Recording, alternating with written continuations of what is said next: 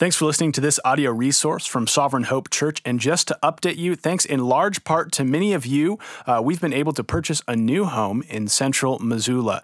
And there's a lot of work ahead of us when it comes to making another warehouse our church home.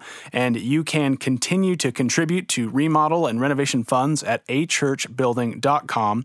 But we just want to express to you how grateful we are for your support. And we hope that this resource you're about to listen to will be a blessing for you as well. Good evening again, everyone. Welcome to our Good Friday service. My name's Tyler. I'm one of the pastors here at Sovereign Hope.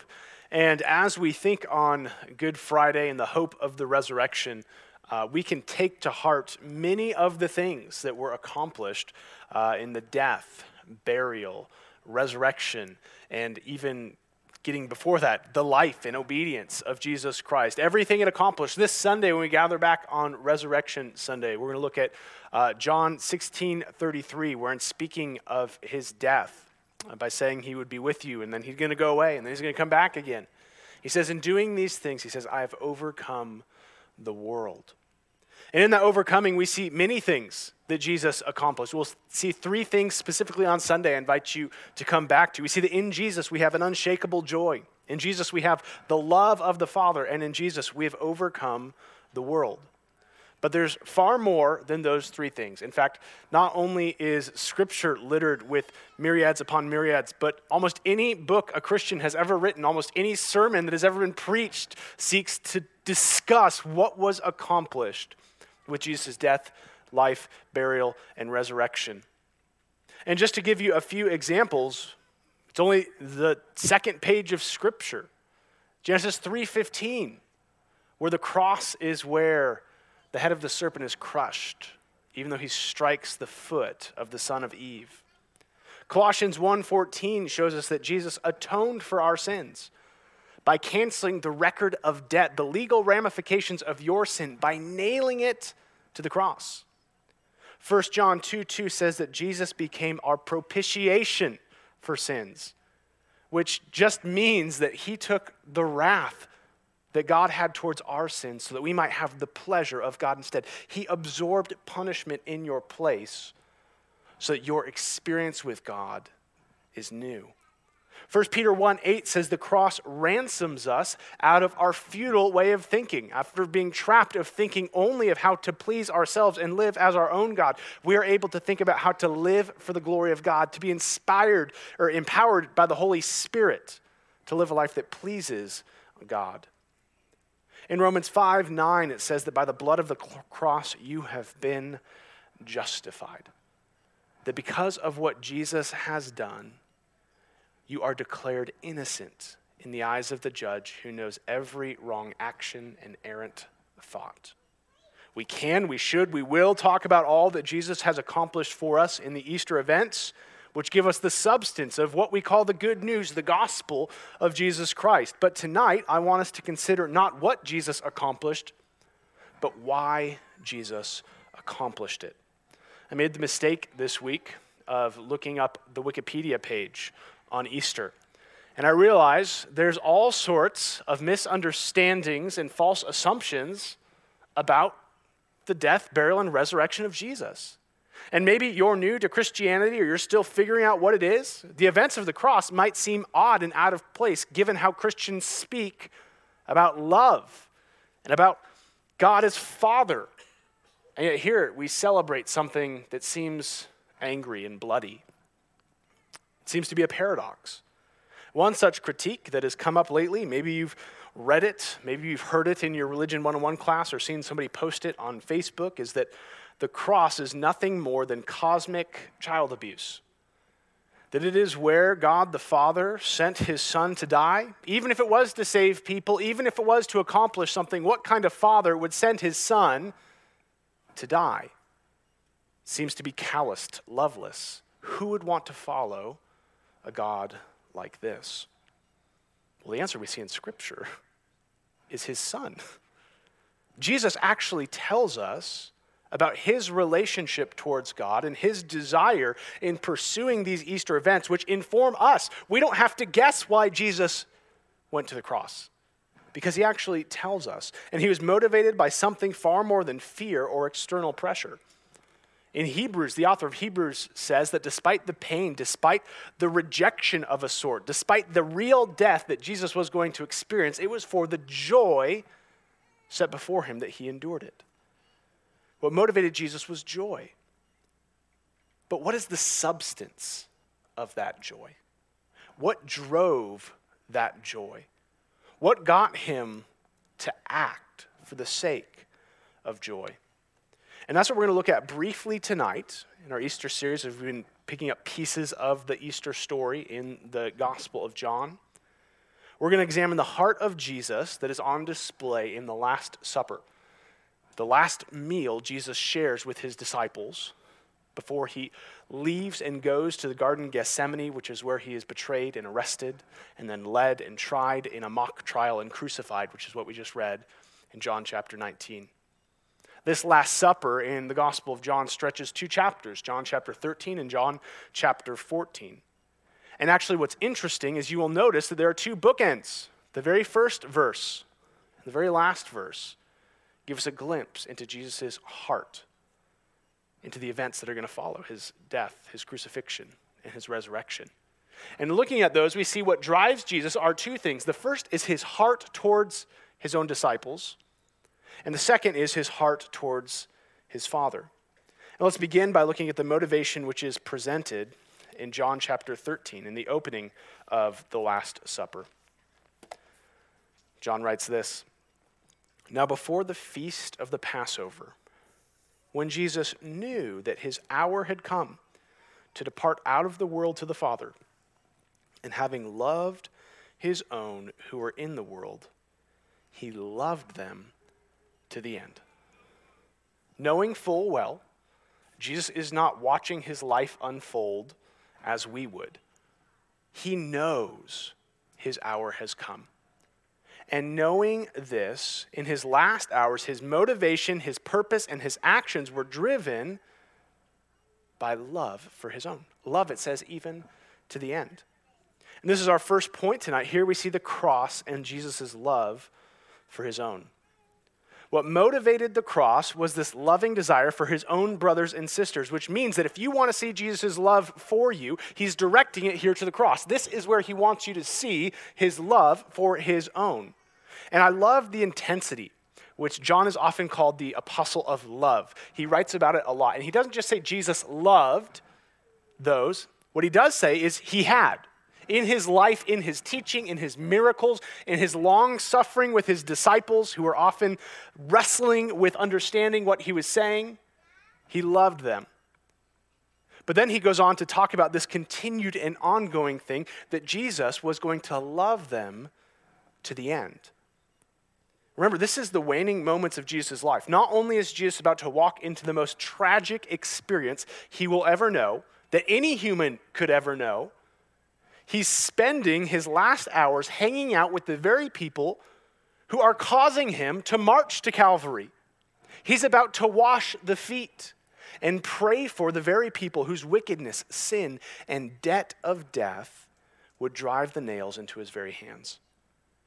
And yet he did so without any frustration. How often are you asked by your spouse, your roommate, maybe even your kids, to do something, to serve them, and you don't really want to, but you get up to do it, and you don't say anything, but every nonverbal signal you give to that person says, I'm doing this thing, but I don't want to be doing this thing, and I want you to know that I don't want to be doing this thing. Or even more so, in a moment of genuine sacrifice, where there's a twinge of regret towards whomever it is that required you to expend whatever it is you're about to expend. Or even in moments of trial, suffering, or even imminent death, you consider it a time for you to be served, for you to be catered to, or to be left on your own. But here, towards the very ones whose sin would inflict the greatest pain he would ever know, Jesus refused to be motivated by anything except for love. There is nothing begrudging about Christ, our brother. No sideways looks, no rolling of the eye, no huffing under his breath, only the privilege of loving them to the end. If you've ever wondered what it's like to come to Jesus, here we see his heart. Here is love. Love to the end. Love not just for those who are in the room with them, but love for all those who are his, all those who were his own, all who would belong to Jesus, drove him in loving obedience to the cross. Jesus' love was not love in general, not love undefined, but love for his own. Look at how Jesus speaks of this in John chapter 6, verse 37. He says this, "All that the Father gives me will come to me, and whoever comes to me, I will never cast out." Jesus loved his disciples to the end. He was driven by joy to walk to the cross where he would lay down his life because he knew that in laying down his life in this act of love, it would actually accomplish something. Jesus didn't just want to give the world a sign. You want to know how much I love you? I love you enough to die for you. That would have been great. That would have been wonderful. But Jesus is far more powerful, far more significant in the plan of redemption of simply being a sign. His love accomplished something for his own. His love would keep his own. When Jesus died on the cross, he didn't say in a marvelous way, "It is probable. It is possible. I've done my part, you do yours." He said, "It is finished." That in his love, he would save those who would come to him in faith. It was a powerful love, a potent love. It was not a passive love. It was a divine love, a definite love, a peculiar love. Jesus went to the cross because he loves those he was going to save, and he was going to save those whom he was going to love. There was no one at risk. None of his people were at risk because of the loving actions he was about to partake of. You see, you cannot disassociate Jesus' love from his salvation. You can disassociate a lot of things about your life. You can disassociate yourself even from your spouse. You can disassociate yourself from your hobby. You can disassociate yourself from your job. But here, you cannot disassociate Jesus' love from his desire and his ability to save those whom he loved. To be loved by Jesus is to respond with faith in Jesus, to belong to him in faith. And to belong to Jesus in faith is to be loved by Jesus. And here's this two-sided rope of relief for whenever we are in doubt. When you wonder and you look at your sin, could Jesus love me? You are driven by the loveliness of Jesus. He says, if you love me, you belong to me in faith. So take up faith and belong to him. But then for those who do belong, and there are seasons which wage war. We'll talk about this more on Sunday. There are seasons in this life. Jesus says, in this world you will have tribulation. But if you have faith, if you belong to Jesus, then you are loved by Jesus. This is the rope wherein wherever we are, we can pull ourselves into assurance of salvation through faith in Christ and the love Christ has for those who are his own. Yet we see on the cross this reality we ought to mourn over our sins. But what Jesus wants to show his disciples is you ought also to see how much he loves the sinner. It's as Isaac Watts says in the 1700s in his hymn, "Love so amazing, so divine, demands my life, my soul, my all." Why was Jesus driven to the cross? He embraced the cross so that he can embrace the sinner who comes to him, who is his own because of his great love for sinners. But this is not the only love which drove Jesus to the cross. Look at how he concludes the Last Supper in John 14, verse 31. "But I do as the Father has commanded me, so that the world may know that I love the Father." Rise, let us go from here. Before Jesus marches to the place where he is betrayed, he says, I am obeying the Father's command so that the world might know that I love the Father. The commands, the so that, the purpose that he's talking about is dying on the cross. That is the obedience that is set before him. That is what it looks like for Jesus to obey the Father. This is what Paul talks about in Philippians 2, obedience even to the point of death, death on a cross. But why did Jesus obey? Not only because he loves us, but that we might also see Jesus' immense love for the Father. This is our second point today. The cross and Jesus' love for his Father. So in preparation for our Easter series, we're camping out in the book of John. We'll be there this Sunday and the following Sunday. I read it front to back a handful of times. I've always found a good Bible study tip is just read a book in one sitting. It's hard, we get distracted. It's hardwired into our brain to stop when we get to the next set of big numbers, but I promise you can read past it. But in reading through it, almost every time I got to this point, it stopped me in my tracks. Because here we see Jesus talking about his love for his Father. And I find that something when we consider the Easter events, we often don't think about. It's easy to think of Christ's love for us. Perhaps it's easy to think of God's love for his Son. But in part, there are aspects of theology and good Bible reading that cause us to maybe pause when we consider Jesus' love for the Father in the Easter events. In fact, what we've just read in Isaiah 53 is that it was the Father's will to crush him, to put him to death. Stephen says in Acts chapter 7, he says, yeah, you men killed Jesus. You Jews did it willingly, joyfully, obediently, but you did so according to God's predetermined plan. Paul says in the book of Ephesians that this cross, this sending his Son to obediently die, was the center of the fullness of all time. God wanted his Son to die. And we often think that in that moment, we might not talk about the Son's love for the Father.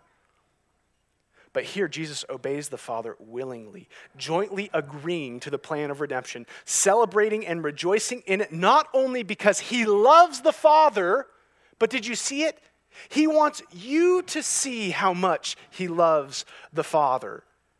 And what's interesting is that in this following statement, we're in John chapter 14, and then there's going to be John chapter 15 and 16 and 17. And in there we see this high priestly prayer. Jesus brings the disciples to himself in Gethsemane, and he pulls back the curtain of this eternal love that there is in the Godhead. And he talks about God's immense love for the Son. He talks that if you come to God through the Son, God loves you as the Son. Jesus says, I pray this so that they might enter into this love that we had for all eternity. But what's interesting, and maybe you can prove me wrong, in my time reading through John this week, I looked.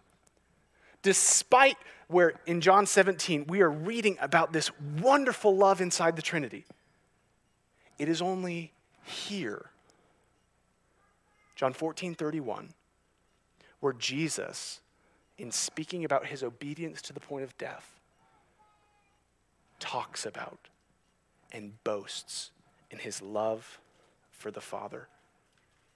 Speaking of the staggering love he has for God the Father. When I proposed to Sarah, you guys are getting a glimpse into Tyler's emotional life, which is awkward for me. So I brought her up to look out and pass, and I'd taken pictures of these token places in our relationship. And it was like, here was our first date. The next picture is here where I apologized for the things I said in our first date, no joke. There's a story there. And then some other key frames, and then I pulled out an empty frame, and I said, and this is where I asked you to marry me. Isn't that cute? Yeah. But I pulled out this thing, I said, this is where I want you to know that I love you. Out of all the things Jesus did on earth, the cross is where he pulls out that frame for your sake. Say, this is where I show you I love the Father. This is where I want you to see how beautiful he is. Part of Jesus' love for you is his costly act of obedience wherein you would see his love for his Father. Now, why would he do this? Why would Jesus not just say, I love the Father, but to go out of his way to say, I want you to see, I want the world to see how much I love the Father? Because here in Jesus, in the face of affliction, in the world's greatest trial, we see how cosmically captivating God the Father is. Despite all of the darkness which is going to come, the love he has for the Father is greater, because there is nothing more lovely than God the Father. I remember when our family was driving down to San Diego, we stopped in Sarah's old hometown along the way. And I had never been there before, but you hear these stories, these tales of what life was like. She had this wildlife preserve, which sounds great until you find out it was like a kangaroo rat preserve. So if you want to protect rats, that's what this thing did. And but she talks about running around in the hills and building forts, and I imagine it to be this children's utopia. It's in Riverside, California. Don't know if you've been there. It's not a utopia, but she went there, and she showed it off to us, and she was brimming with joy. She was showing us the rock that they would play on and the tree wherein they would build their forts under it. And she was doing all of that to say, don't you love it too? Look at how great this was. It wasn't great. But where Sarah pointed to the burnt, scorched hills of Southern California, Christ here points to the cross, where he was going to reconcile sinners to God through his blood. And he says, isn't it wonderful? Isn't he lovely? Isn't he beautiful? This God who is going to work this for my good, for the good of the Son who would be crushed, and for your good. Jesus is the one who knit the fabrics of the galaxies by his own hand. He established the world on a pedestal. He's the one who painted the wings of every butterfly you'll ever see. He is the one who created the entire color spectrum out of thin air. But what captivates the heart of the one who captivates us, even with his created beauty, is God, his heavenly Father. Jesus as God, the second person of the Trinity, realizes the wonder there is in God the Father. And not only should this be something that snaps our attention to a loveliness which, when reading the scripture and speaking of our love for God, that we sometimes think little of, but don't we see here in our battle for obedience how love drives us deeper than obligation or effort ever could? Drives our obedience in difficult and costly places. Obedience becomes joyful when you have a Father as lovely as this. It was the cross where Jesus was going to be crushed, but Jesus knew that his Father's promise was that he was also going to be glorified. It was on the cross where he would be abandoned in his humanity, where he would cry out, "Why have you forsaken me?" But also in his divinity as the eternal Son of God, he knew he had the smile of the Father. No act of obedience you could ever do in this world is as costly as what Jesus faced on the cross. And yet, he suffered no loss, as difficult as it was.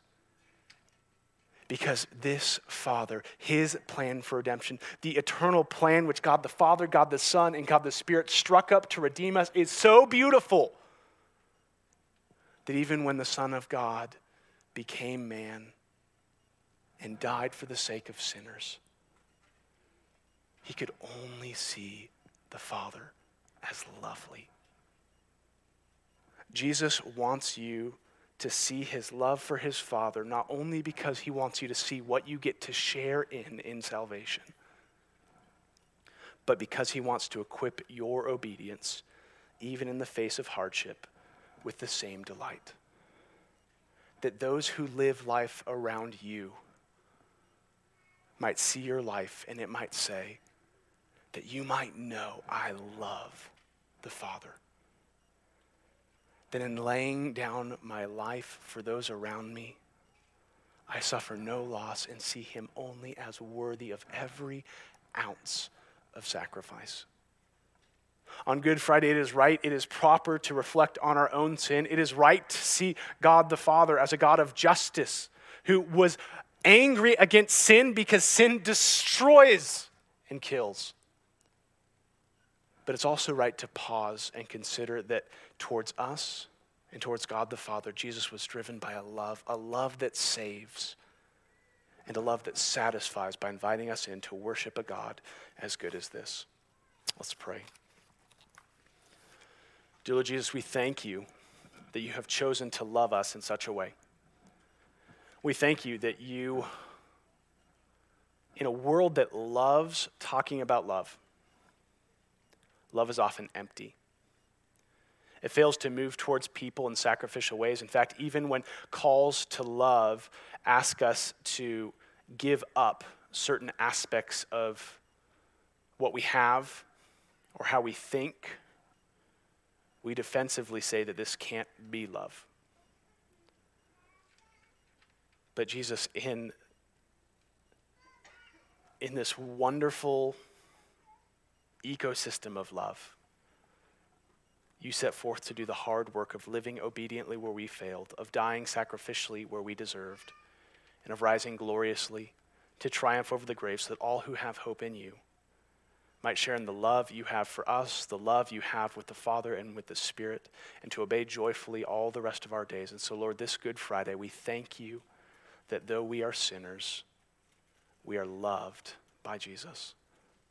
And we are one to a God who loves us even in difficult acts of obedience because of what his Son has done in our place. I pray this in your name. Amen.